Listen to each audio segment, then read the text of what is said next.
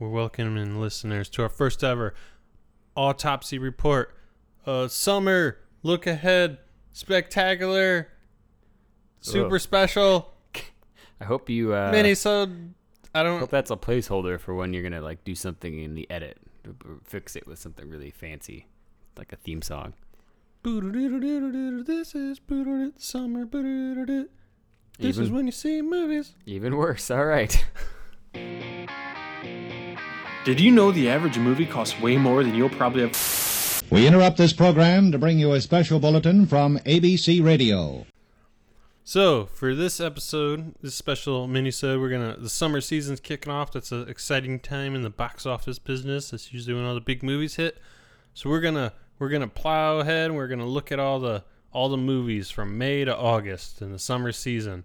We're gonna see what we think might be some ones worth remarking on that might fail, that might flop, that might disappoint, that maybe we just want to point out something interesting about. Fuck you, it's our choice. Yeah, exactly. And if you don't like it, you could just not listen. Please don't do that. Please listen the whole way and subscribe and like and rate on iTunes. And tweet us your predictions for the summer movie season. To kind of preface this, it is very difficult to kind of predict these kind of things in advance because a lot of movies, their budget information is not online yet. So you don't know what kind of budget you're looking at, which is a very big factor in determining if a movie's, going to fail or not. Because like a movie like Crazy Rich Asians, which is like a romantic comedy, like that, like depending on the budget, I think is going to depend on that a movie like that does good or not. Because if that movie has like a $40 million budget, in the summertime, I feel like with any sort of significant buzz, it should be pretty easy to at least profit off that movie. Yeah, pretty much. Yeah. But if for some reason Crazy Rich Asians had a $80 million budget, then it might be more difficult. So, Steve, why don't you start us off with May? We're looking at May 11th. May 11th. All right. So we've got Breaking In. Not a sequel to Breaking or Breaking 2, Electric Boogaloo. Life of the Party with Melissa McCarthy, your favorite. Mm-hmm. And Terminal, starring Margot Robbie and Simon Pegg. And Mike Myers. And Mike Myers. Wow. Yeah, back from the dead. I don't think we've seen him in a long time.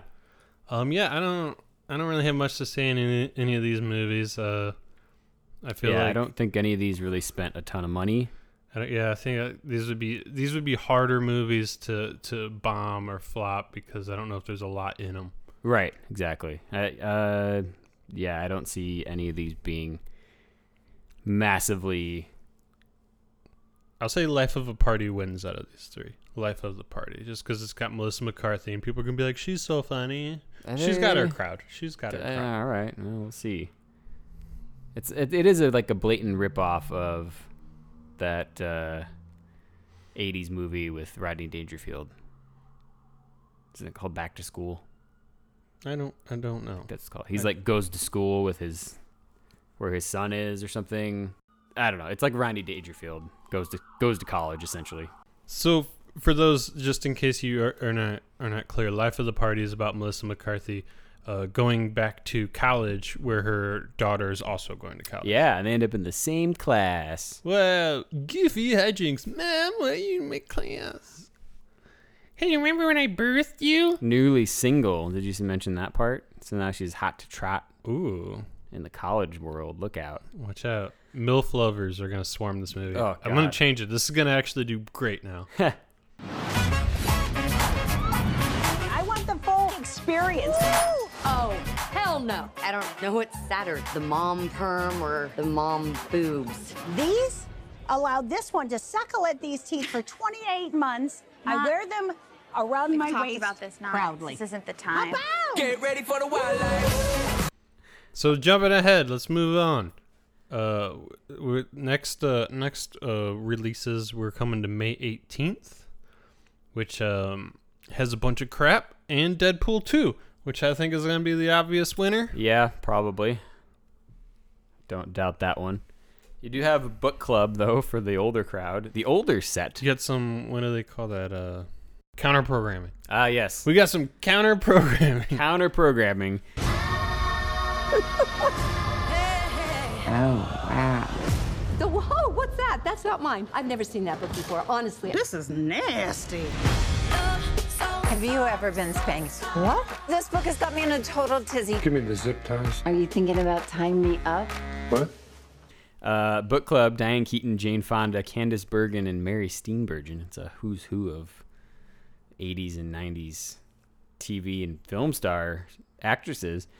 They are 4 lifelong friends whose lives are rejuvenated when they all decide to read 50 Shades of Grey together. So it's a book about a real book that sucks, and it's going to be a movie about about a book that sucks, and it's going to be a movie that sucks. A movie that sucks about a book that sucks. Yes. Well, you never know. You never know. It could have some. I mean, Candice Bergen and Mary Steenburgen. They're very. I enjoy both of them. They're very funny. You know. Do you know Mary Steenburgen? I do not. She was the woman in Back to the Future 3 that falls in love with the Doc. Oh, okay, yeah. She's actually married to Ted Danson in real life. True story. There's something else that she's in now that I can't think of, but now that I got her head in my mind. You're in my mind, Mary. Okay, all right. Show Dogs. I don't know. It's talking animals with Will Arnett and Ludacris. That's all we need to know. All right. Hopefully they didn't spend a ton of money on that one. And On Chesil Beach, which is a period drama. I feel like that's got to not be a huge wide release. Yeah, probably not. It's not getting good initial Rotten Tomato score there either. Hey, it's still above 60. Still got the tomatoes so far. It says 59 over here. Okay, well, we are on the same website. Oh, that's and weird. One more review came in to someone since we loaded this. All right, so May 25th. Oh, but it's a big one. It's got Memorial Day weekend. Yes, that is right. That kicks into Memorial Day weekend. We've got only 2 big movies listed here. Solo, A Star Wars Story, and Mary Shelley. Mary Shelley starring Elle Fanning. And it's a dramatized account of her relationship of Mary Wollstonecraft Godwin and Percy Bysshe Shelley. Good Lord, do they have to have all the middle names in there? Yeah. And they were the couple that were. Well, she was the writer of Frankenstein, and it goes on to dramatize her trying to write the book. This is no ghost story. It chilled me to the bone. You must get your story published, Mary. Curious subject matter for a young lady. Are you suggesting the work belongs to Mr. Shelley? It is my story. Fun story I recall from high school English that night when all these writers got together and Mary Shelley conceived Frankenstein, the story. One of the other authors that was they were all like competing to make stories. Right. One of the other ones ended up writing the story of the vampire, or vampire, if you maybe, because it has a Y instead of an I. Oh. And it was one of the earlier vampire stories. I mean, it's always been a legend, but it's like one of the first times it was kind of put to paper and made a published bigger deal. And then they went on to exist in the same universe with Universal in the our new favorite dark movies. Universe. So I don't. Well, all right. So I don't think Mary Shelley was made for a ton of money. Hopefully not, because it's gonna. Yeah, it's already getting bad reviews, and it's gonna get crushed by its competition. Yeah. Because also coming out that day is the long look forward to Star Wars movie Solo, which is it long look forward to? As a Star Wars fan, I say no. Because this is a movie that I think a lot of people didn't really ask for. Like, did anybody really want to see young Han Solo? Right. Nobody cares about the backstory of Han Solo, right? We know everything we need to know about Han Solo when we first meet him. Yep. And you learn the stuff you need to learn about Han Solo moving forward. I don't need to see how Han Solo got his fucking pants. I don't need to see where he bought his vest. I don't need to see who gave him his fucking blaster. Right. I don't need to see how he won the Millennium Falcon. I want to see him sign the loan paperwork on the Millennium Falcon.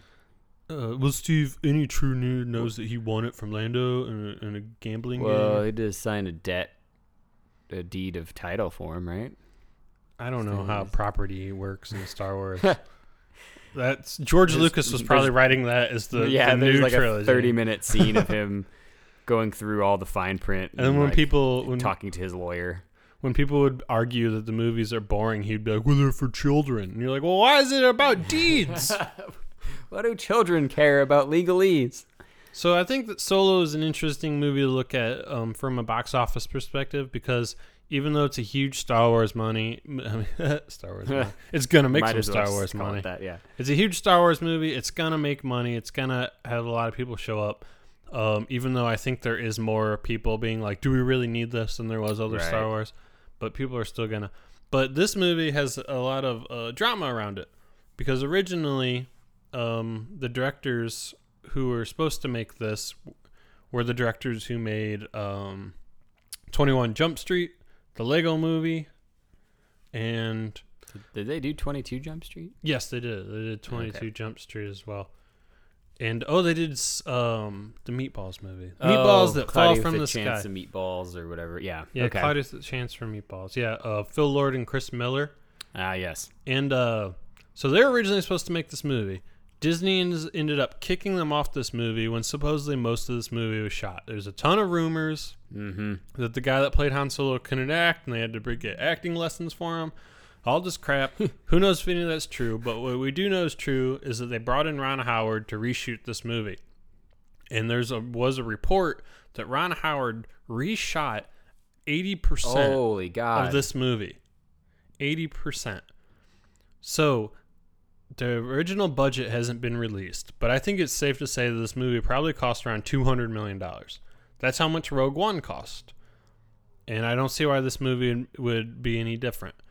So you're looking at $200 million. If they reshoot 80%, the report said that it was reshot 80% of the movie at a predicted cost of almost twice the budget. Oh my God. So right there, like, you're looking at around $400 million just for production. Not even into the marketing phase. Not even into the marketing for this movie.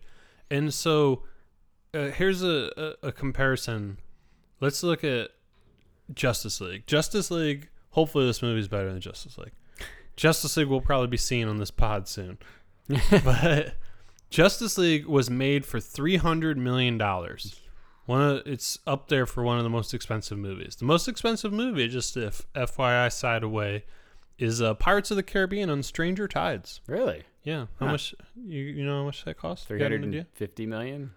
$378.5 million. All right. Shooting on water, people. Expensive. So Justice League cost $300 million with marketing and everything. The reported break-even point for Justice League was $750 million.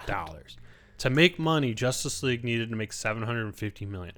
So if you compare that to Solo, that means Solo needs to make at least $750 million. Its budget was probably bigger than Justice League's because of all those reshoots. So you could look from anywhere from $750 to $850 million just for Solo to be profitable. And I wonder though if the marketing costs are comparable. I feel like Justice League probably spent more money. Maybe. I feel like they'd be pretty comparable. It is Star Wars. I don't know. I don't know if I've seen as much promotion for this. I've seen some. Maybe they backed off because of the shooting fee. Yeah, the reshooting They fees. could have just been like, I think it's safe to say that it probably at least has a similar break even at $750. But why did they cast a guy that they didn't think could act? I don't know. That's a bigger question. I don't know. I mean, here's the thing. Rogue One managed to cross $1 billion. Not by a ton, but Rogue One did it. So if this performs like Rogue One, it will make a profit. But even still, I mean, I guess $200 million is probably still a pretty good fucking profit. Yeah. But the question is, will this even have Rogue One's legs? Rogue One was the second of these new Star Wars movies. It was following Force Awakens, which was a gigantic hit and like the rebirth of the Star Wars craze. But also, all those movies were in December, where you have legs in the winter because you don't have as much competition. This is the first Star Wars movie of these new Star Wars movies to come out in May, which was the traditional Star Wars time. But so there's a lot of factors. I think this is still gonna make money. I think it's gonna break even. I don't know if it deserves it. Hard to say. I haven't seen the movie yet. I mean, don't discount Deadpool 2 having crossover that fights it. Yeah, Deadpool in book club. But the thing is, there's really nothing on the back end that I think is gonna hurt. Yeah. Star Wars. So let's move to...